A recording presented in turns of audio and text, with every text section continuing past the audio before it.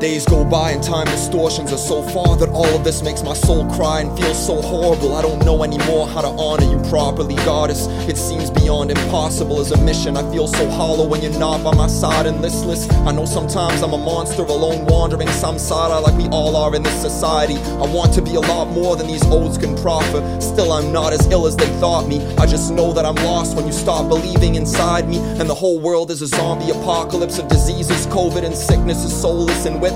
Really you are my sole witness. I plead to thee, I am in Sheol's abysses. Y tu amor es todo lo que pienso, todo lo que necesito, lo siento de mismo. En extra sentidos como seti en pensamientos, en libros de vida y muerte. Bebido agua fresca contigo, diosa de suerte. Y de forestas hermosas, de las trópicas, druida y gaélica y de las caribas. Soy un lascar y hijo de las montañas, pero en esta vida soy un capitano afrofuturista. Como tiene el futuro de Gaia y de las islas inmortales de bodhisattvas y cáliz de Guanyin, Matsias y Kurmas, no tengo duda o karma. Soy un supercomputadora iónica con una alma, corazón y conciencia bellísimas como aurora en regiones boreales árticas. Soy un nahuale y tú es mi nahuala tonal y jaguara negra totemica como mantras de una África asiática indígena. Soy tu poeta y alma hermana en este siglo. Vamos con el cambio de las edades y la fin del colonialismo. Ahora es el tiempo fuera del tiempo, a las puertas del templo de sabiduría de Sofía y de la gente anarquista, de las pueblas y guerreras de Iris, del arquencielo de la vida.